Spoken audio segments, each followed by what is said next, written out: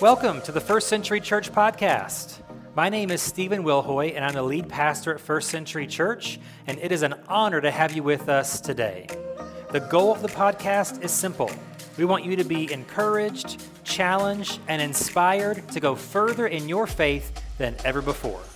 If you'd like more information about the church, you can visit our website, firstcenturykc.com.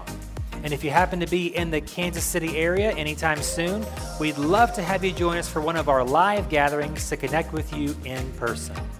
Again, thanks for joining us today, and we hope that you enjoy today's message.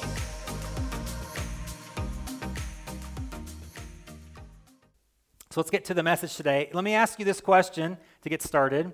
How many of you ever had this situation come up before? Maybe you're checking out at Quick Trip or somewhere, and the cashier gives you back too much change. You ever had that happen before? It's like, oh, this is amazing, God is blessing me or whatever. But it's a good question, like, what do you do in that kind of situation? And the harsh reality that I think is unfortunate is that if you were to do the right thing and say, you gave me too much, here's this back, the cashier's probably going to be shocked at your honesty. Right? They're going to be shocked that you didn't, take advantage of them and do something that is wrong, that you shouldn't have done. And it seems like a little thing, and that's what we're going to talk about today, is sort of the little things that make up the lost art of integrity. So that's today's classical, timeless virtue that we're going to discuss is integrity. Because unfortunately, I may be preaching to the choir a bit here today, but hopefully this will still apply to our lives. But I do think it is unfortunate that we live in a world where integrity is not expected. That when someone cheats somebody else, we just say, yeah, it's pretty normal behavior, I guess. It's too bad, but that's just how it is. And that's, how we view our politics. They're wheeling and dealing in backdoor rooms, and we don't know what's in the bill, but we're going to pass it. And we think, that's just how politics are. It's how they should be. And I guess it's too bad. Or, even when a pastor has a moral failure, read about it in the paper or watch it on the news, a big-name guy had an affair and he's got to, resign in disgrace. You're like, that's too bad, but man, that happens like once a month. A new big-name guy just falls for one reason or another. Our culture expects a lack of integrity. So what we're going to try to do is we're going to try to recapture that lost art of integrity. And one other thing, too, I feel bad for car salesmen, because they have that used car salesman label attached to them. I will say the one benefit of that, though, is there's a whole new, industry built up with that called Carfax, right? Carfax came about because no one trusts car salesmen, and so I guess there's the one small benefit of that, of lack of integrity. It does build industry, I guess. But still, we're going to talk about the lost art of integrity today in our series, Lost Art. And so we're going to really ask and answer four questions about integrity. So we're going to look at what is it, why is it important, what is it worth, and what does that mean? So we're going to look at what is integrity, why is integrity important, what's your integrity worth, and what does all of that mean? What do I do with that information? That's where we're going to go today, all right? So let's answer the first question and just define for a few minutes what integrity is. Integrity, as we're going to define it today, is simply when your behavior matches your beliefs. Integrity is when your behavior matches your beliefs. The word integrity actually comes from a Latin word, integer, which if you're a math person, you may use that word a lot. Or if you're in math class, an integer is simply a whole number. Not a half number, not a fraction, not a decimal, not part of a number. It's a whole number. So the wholeness of something, the integrity of something, if a building has integrity, the foundation's firm, you're not going to fall through the floor. That's what it is. But our lives should look the same way. So our behavior should match our beliefs. That is integrity. The goal should be that our public life matches our private claims, or our public life matches our personal claims. The public and the private should go together. We see this in Psalm 15. We'll start here. Quite a bit of scripture, especially in the middle part. We're going to zoom through a bunch of scriptures today. So if you're a note taker, this is your day, all right? Psalm 15, verses 1 and 2 say this, Lord, who may dwell in your sacred tent? Who may live on your holy mountain? Here's the answer, verse 2. The one whose walk is blameless, who does what is righteous, who speaks the truth from their heart. See, I think that last line there gets to this issue of integrity. They speak the truth from their heart. They don't speak the truth from their head. I know this is the right thing to do, so I'm going to do it, but I know in my heart this is the right thing to do, so I'm going to do it. I know, I don't just understand that this is the correct way to behave, but I believe that, and so from that belief outflows my actions. That's what we're looking at here with public and private matching. There's another word that is similar to integrity, but I want to show a quick difference to get to a real solid definition of integrity, and that's this idea of reputation. Those can be the same, but they don't always have to be.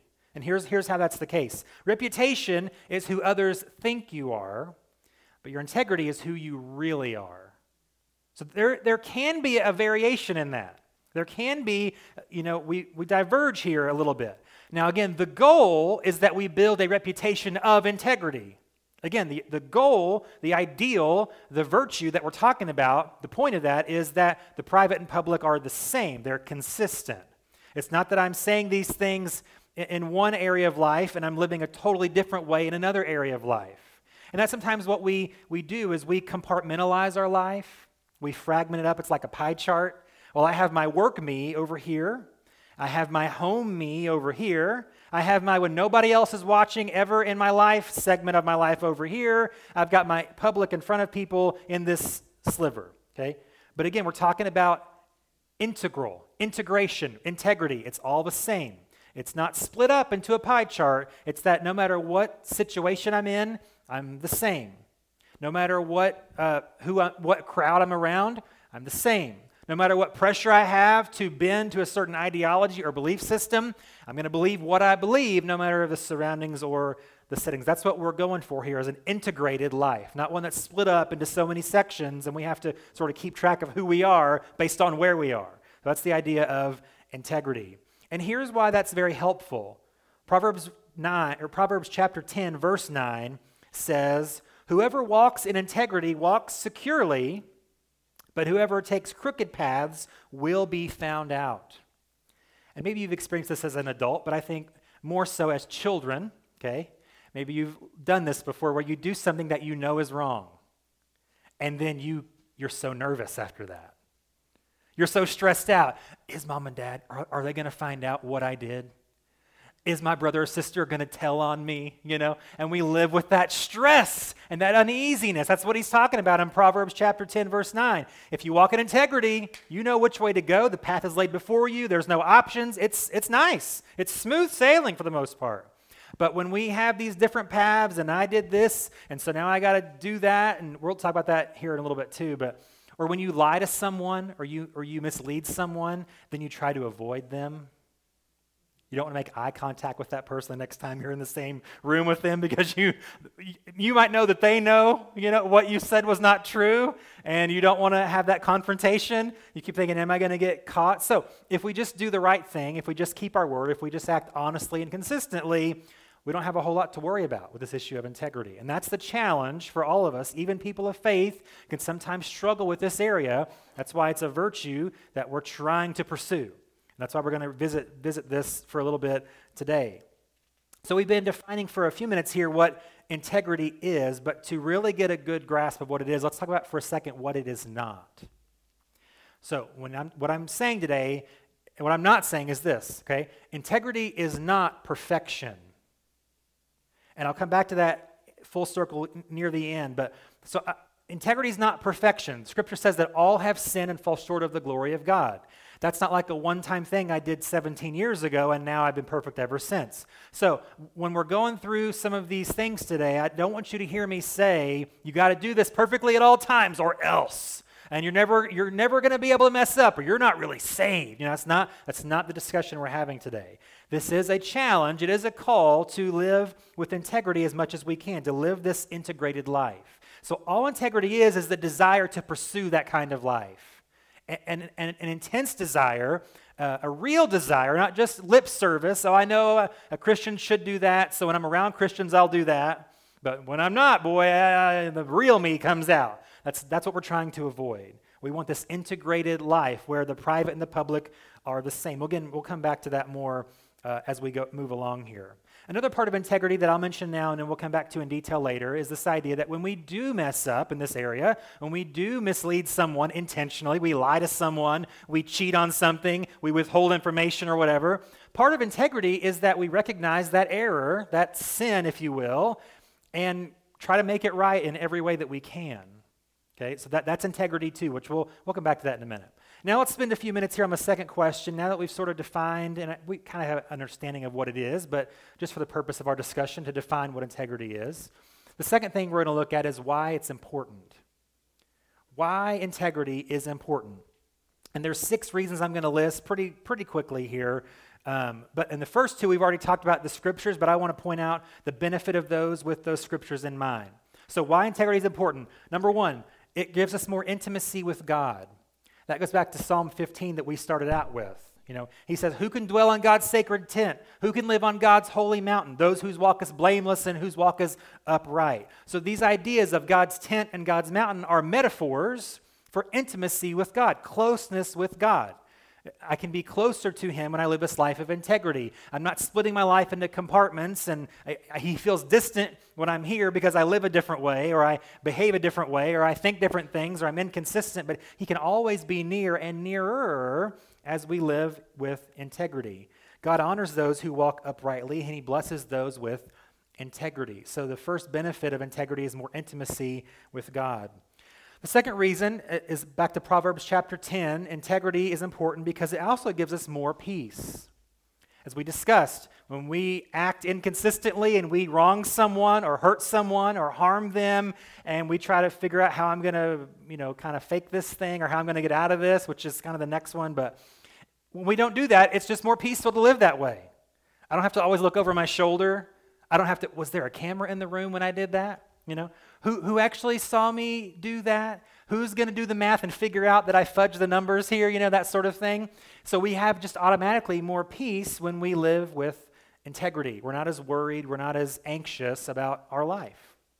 So here's the next 4 we'll have a verse for each one as well, but they're going to be new ones, so we'll spend a little bit more time on them. Integrity is important, number 3, because it is a lifelong guide. Integrity is a lifelong guide. Proverbs 11, verse 3 says that. The integrity of the upright guides them, but the unfaithful are destroyed by their duplicity. That's a cool word. I like that word. I mean, it's a bad word in the context of integrity. It's just a cool word to read. I'll read that again. The integrity of the upright guides them, but the unfaithful are destroyed by their duplicity. It's similar to the last point, and I'll grant you that, but here's the thing. When you walk with integrity, it is a singular path. But as the proverb here says, when we lack integrity, it's a treacherous path. It's basically a minefield. I'm trying to avoid getting caught here, and I've got to step over there so they don't find out. And I've got to cover my lie with a lie and cover that one with an even better one. Maybe you've done that before. So here's the thing. A lack of integrity is just a lot of work, isn't it? So much work to cover your tracks and lie to people and make sure you got your story straight and make sure you've told the right things to the right people in the right context at the right time. And man, it's just, and then the problem is when we're found out and we live this way consistently, if one were to do that, you just deal with constant criticism. Then your character is second guessed for good reason. You're always trying to prove yourself to people because you've earned this reputation for not being very honest, so why should I believe you now? It's like, that's just a lot of trouble to deal with. But it's what we have to deal with if we don't live with integrity. We deal with a lot of mistrust. And what it says here, in the end, we are destroyed. Eventually, we step on a mine in the minefield, and it blows everything up. Eventually, we are found out. The truth does come out. We are exposed. We slip up. We forget how to process the right story at the right time to the right person, and our story just unravels like a mummy after Halloween, okay? And so we don't want to live that way. It's just too much work. So it seems to make more sense to let integrity be our guide. It seems to live this life of integrity seems to me the better way to live. The fourth reason that integrity is so important, as we see in scriptures, it's a personal defense. Integrity is a personal defense. This is 1 Peter 3:16. Peter writes, we want to keep a clear conscience so that those who speak maliciously against your good behavior in Christ may be ashamed of their slander. So like I said earlier, reputation and integrity aren't necessarily the same thing, but our goal as followers of Jesus should be to build a reputation of integrity.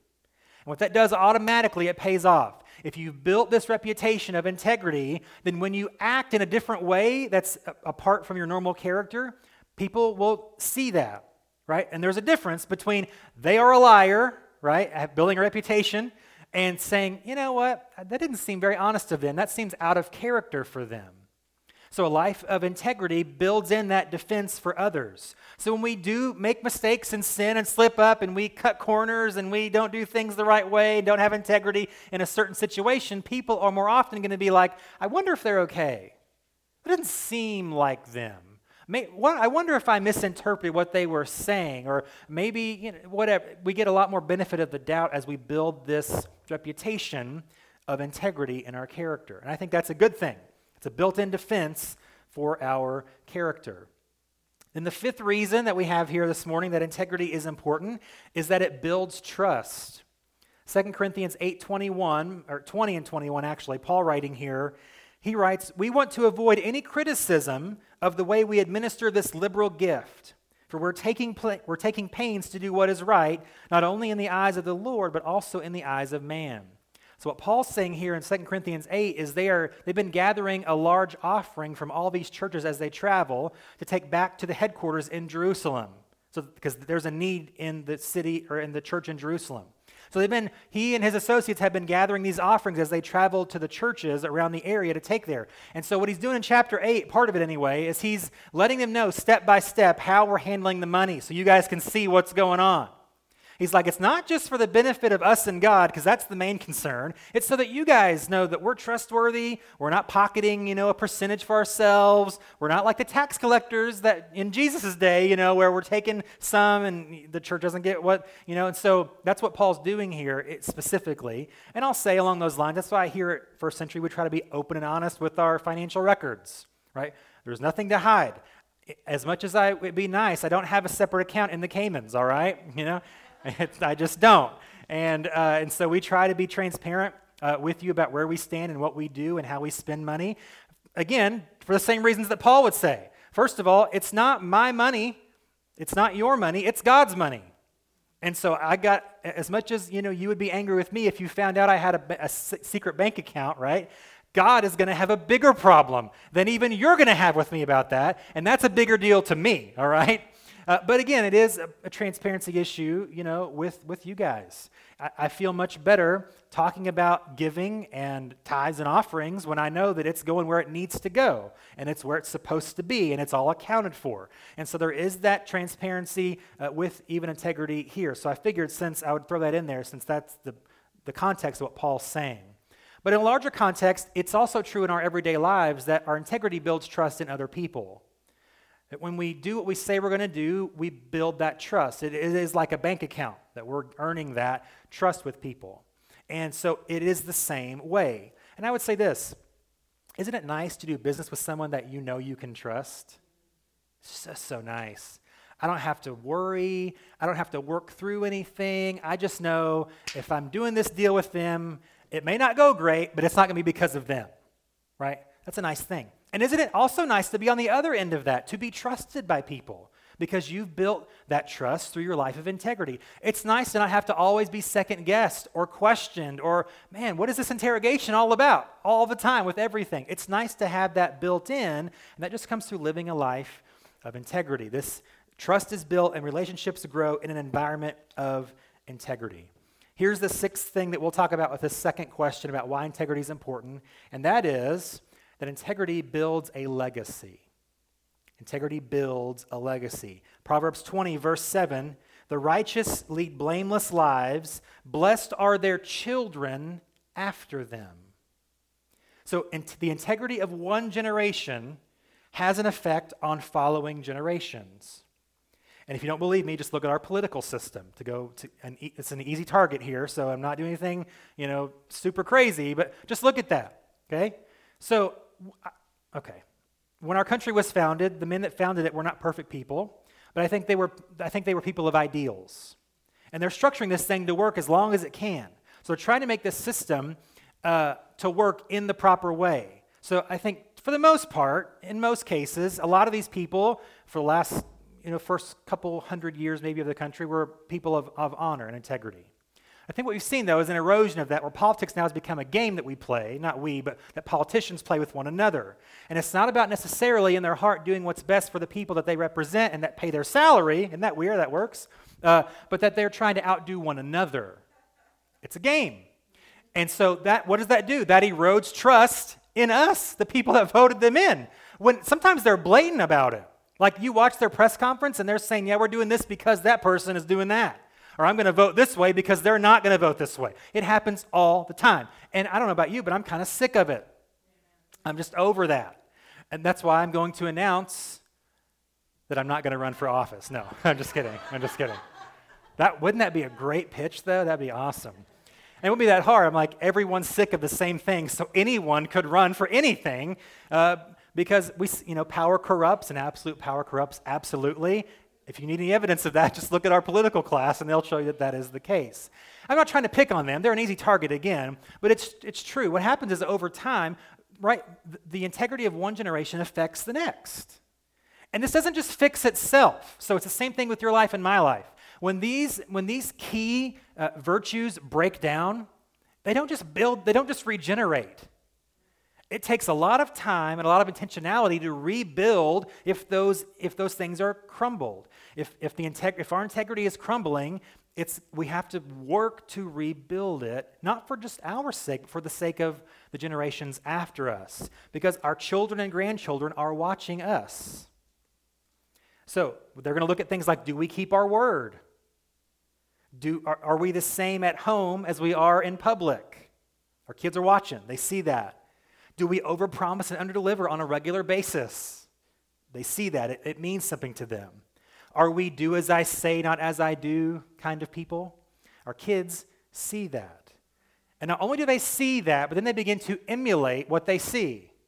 That's where this verse in Proverbs can be a huge blessing or scary, right? Because they're going to do what they see. So if they see people of integrity, that doesn't guarantee anything. I think that's where the proverb, it's Proverbs 4:23, I think. Anyway, as a matter of integrity, I don't know the exact quote off the top of my head, but Proverbs says, train up a child in the way they should go. When they're old, they won't depart from it. That's not a promise, it's a proverb, and that's what we're talking about today. As children see how you live your life, they will then see, that works, I should do that, or that doesn't work, but I'm going to do it anyway because that's all I know. Or it doesn't work, so I'm never going to be like my mom. I'm never going to be like my dad, right? There's a lot of stories like that. So what we want to do is try to avoid being the subject, or the object, I guess, of that sentence. We want to live a life of integrity. And let me spin this in a spiritual way. Now, it does matter how you live your life and what you do, that sort of thing. But spiritually speaking, here's the worst thing for a kid, if you're a parent or a grandparent.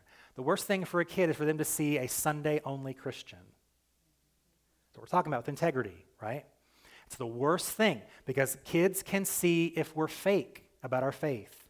They can smell a fake 10 miles away. They are very perceptive.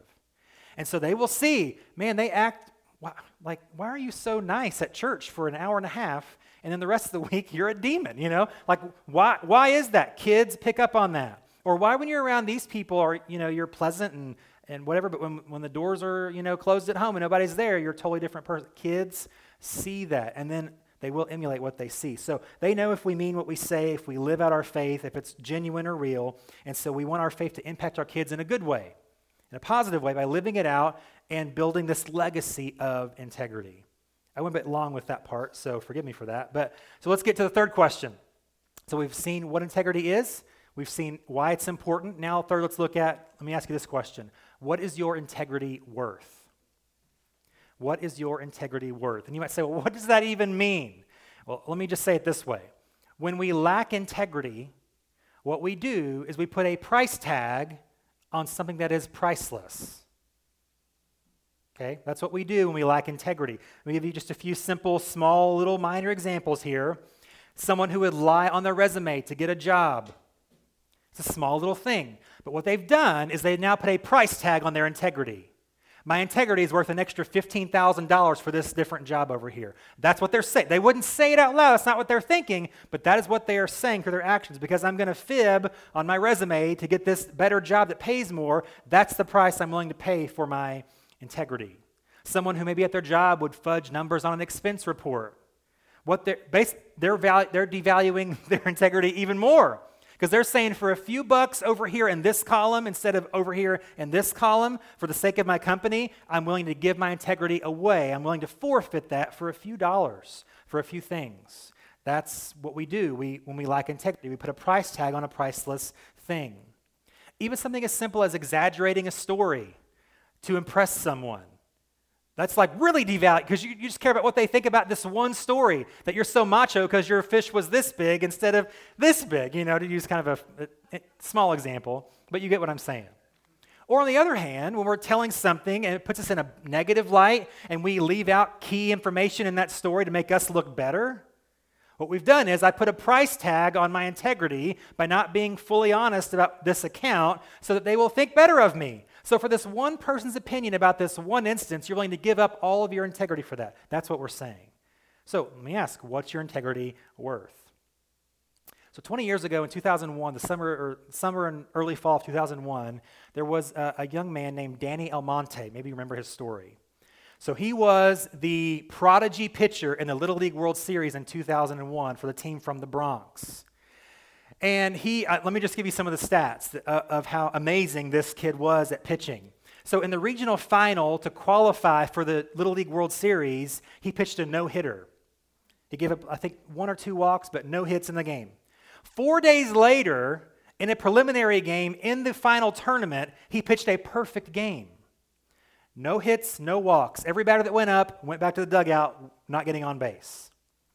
And the team finally made it to the U.S. championship game. So how that works is there's an international bracket, and there's a winner, and then there's a United States bracket and a winner, and those 2 winners will meet in the final of the Little League World Series. So his team made it to the United States final, but he'd already reached his pitch limit. He'd already pitched too many innings, so he couldn't pitch that championship game, and so the team actually lost before the final. They lost in basically the semifinal of this tournament. But the team was still celebrated, especially in the Bronx and New York City. I mean, they were superstars, and everybody was like, look at these kids, and especially look at this kid. So here's some of his final stats of his tournament run. So he pitched in 3 games in the Little League World Series. He faced 72 batters and struck out 62 of them. He only gave up 3 hits in 3 games in his Little League World Series career in 2001.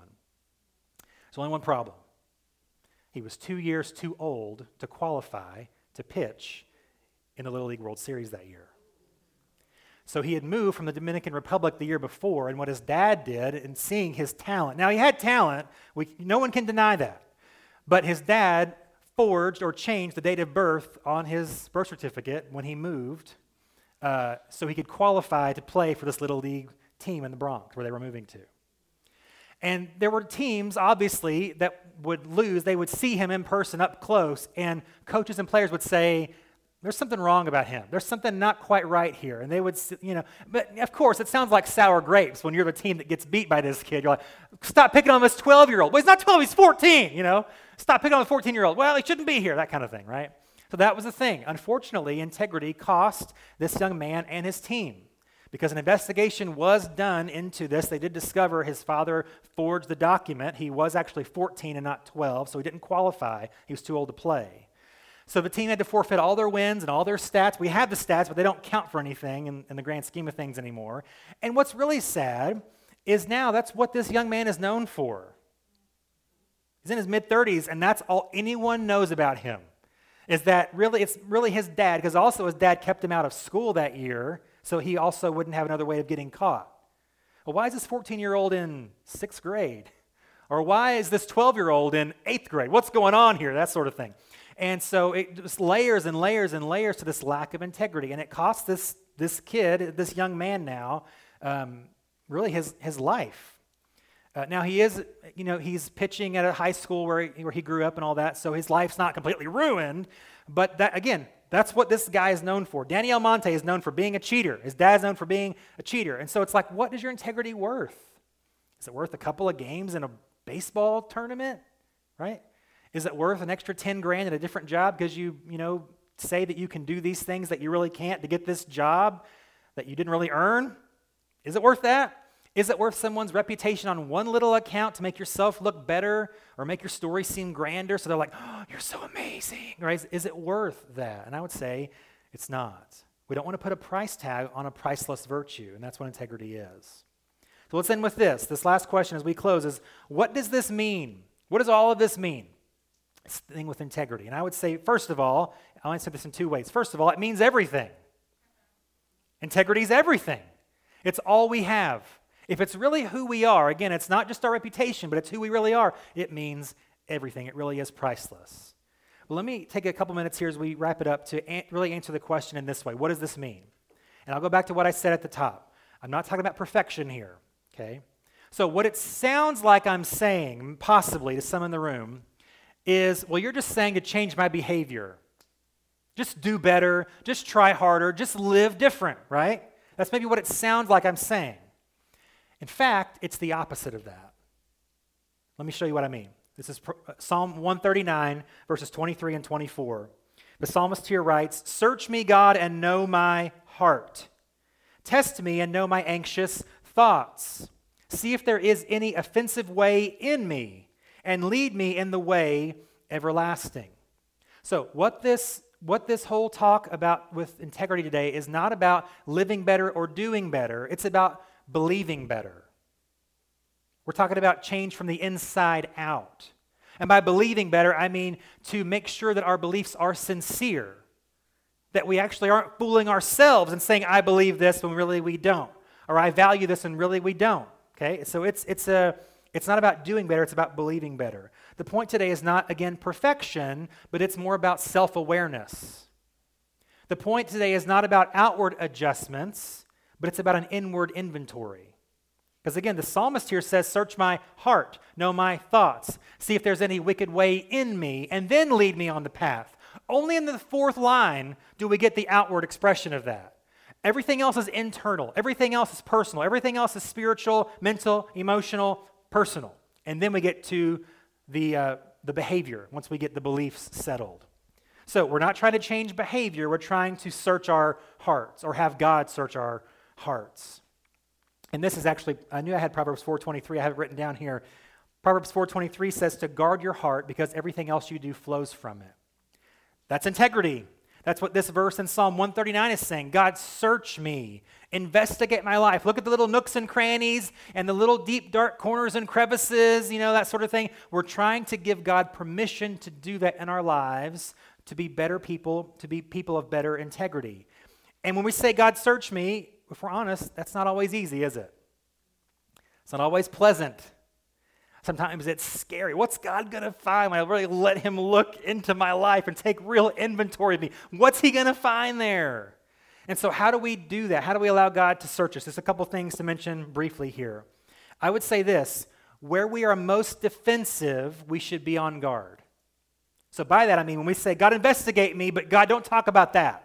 Now leave that one alone. Oh, this area of life, no, it's fine. Yeah, I know that it's barred shut and there's, gates of iron protecting this little part of my life. But so everything else but that, those are the areas in which we are most vulnerable.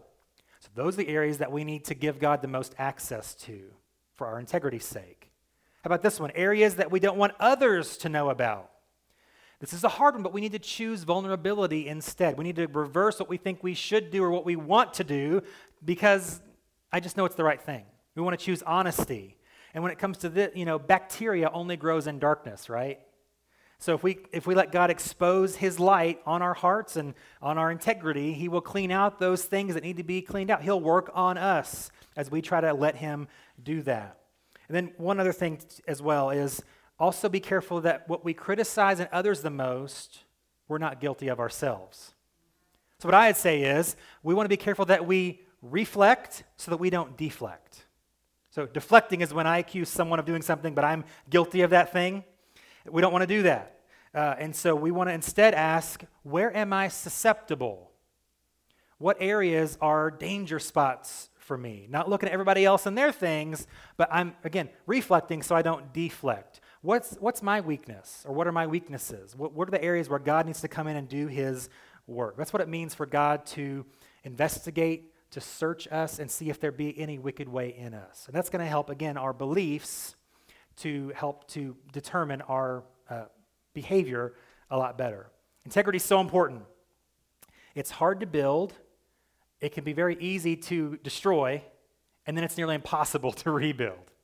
So the idea here is, as we constantly ask God to search us, try me, test me, expose those things to me that I need to work on, that I need help with, that I need strength in, where I'm really weak and frail and vulnerable. God, you help me in those areas. Strengthen me so that I can live out this integrity the way that you want me to live. And then one more thing as we close. I keep saying one more thing, but this is the last thing, I promise. Also, part of integrity in this process is when God does expose those things, that we just come clean about it, right? When he exposes those things, or when something else is exposed by somebody else, that we just say, yeah, you know what? I was dishonest, and I need to make that right, and I apologize. Will you forgive me? And what's scary is we don't know what that other side of that is going to look like. All we can do is do our part. So even in correcting a lack of integrity shows integrity. It's part of that process. It's part of that growth and maturation in our hearts and in our lives. So I want to, again, the world doesn't expect integrity, so let's instead blow their minds as we live lives of integrity.